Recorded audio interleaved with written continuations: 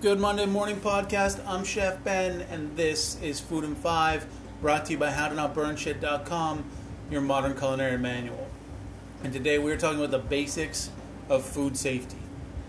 I saw an article yesterday titled, "Do Canadians Know Enough About Food Safety?" Survey says no. This was from CBC. The article talks about how Canadians, quote, are becoming less aware of how to safely handle and prepare food, end quote. This is startling but also not that surprising. Too many of us have become disconnected from our food that it only makes sense we would also become disconnected from safe food handling practices. And so today's post is all about the basics of food safety. Now, when we talk about food safety, the focus is on the prevention of foodborne illness. Foodborne illness can be food poisoning, it can be getting E. coli from unwashed vegetables, or it could be an illness caused by food contaminated with cleaners or metals. It really covers a broad spectrum, but the idea is prevention. We've all heard about E. coli on lettuces or other vegetables, and even recently salmonella in cheese crackers. It can be scary reading these headlines and knowing that there's not really a lot an individual can do to prevent this. What you can prevent is in-home contamination and mitigate the spread of bacteria. We often think of food safety only really being important when it comes to meat, but really vegetables, because they're often eaten raw, are just as likely, if not more likely, to make us sick. When it comes to vegetables, washing them thoroughly is always a good idea. Make sure that any counter surfaces or cutting boards that come into contact with raw food, meat, or vegetables is washed and sanitized, and make sure that raw or cooked vegetables don't come into contact with raw meat.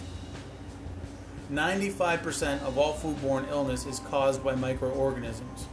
First of all, we are surrounded, covered, and filled with microorganisms. Some are bad and can make us really sick, but a lot of them are good. Obviously, we want to prevent the spread of bad microorganisms, so how do we do this?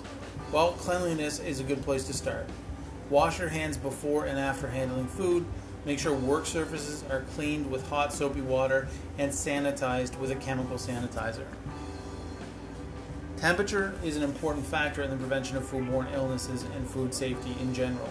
Between the temperatures of 5 degrees Celsius to 60 degrees Celsius, or 41 degrees Fahrenheit to 135 degrees Fahrenheit, is considered the temperature danger zone. Some people will say 140 degrees Fahrenheit, some will say 135. Within this temperature range, bacteria growth is optimized. Imagine you have a pot of stew that you leave out on the counter.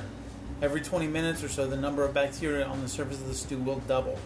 That doesn't sound too crazy, but if you had one bacteria, just one, which doesn't happen, by the end of 4 hours, that one bacteria would become 598,824 bacteria.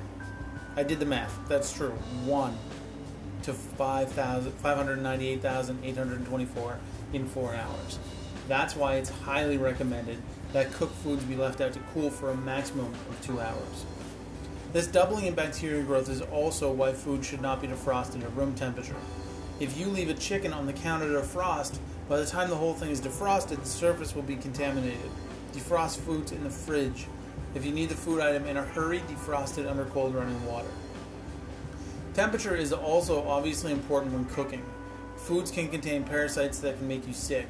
Cooking to the proper temperature is very important. And there's a link on the blog, HowToNotBurnShit.com, that'll take you to the Canadian government website that'll show you a chart about government recommended cooking temperatures for foods. Now, this may all seem fairly complicated, but here's the gist of it. Keep everything clean, wash vegetables, cook things at the proper temperature. Don't let cooked foods sit at room temperature for more than 2 hours.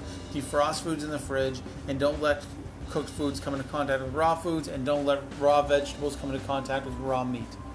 Just a reminder, keep everything clean. Some of you are probably thinking that you've left pizza out overnight or pots of soup and not gotten sick.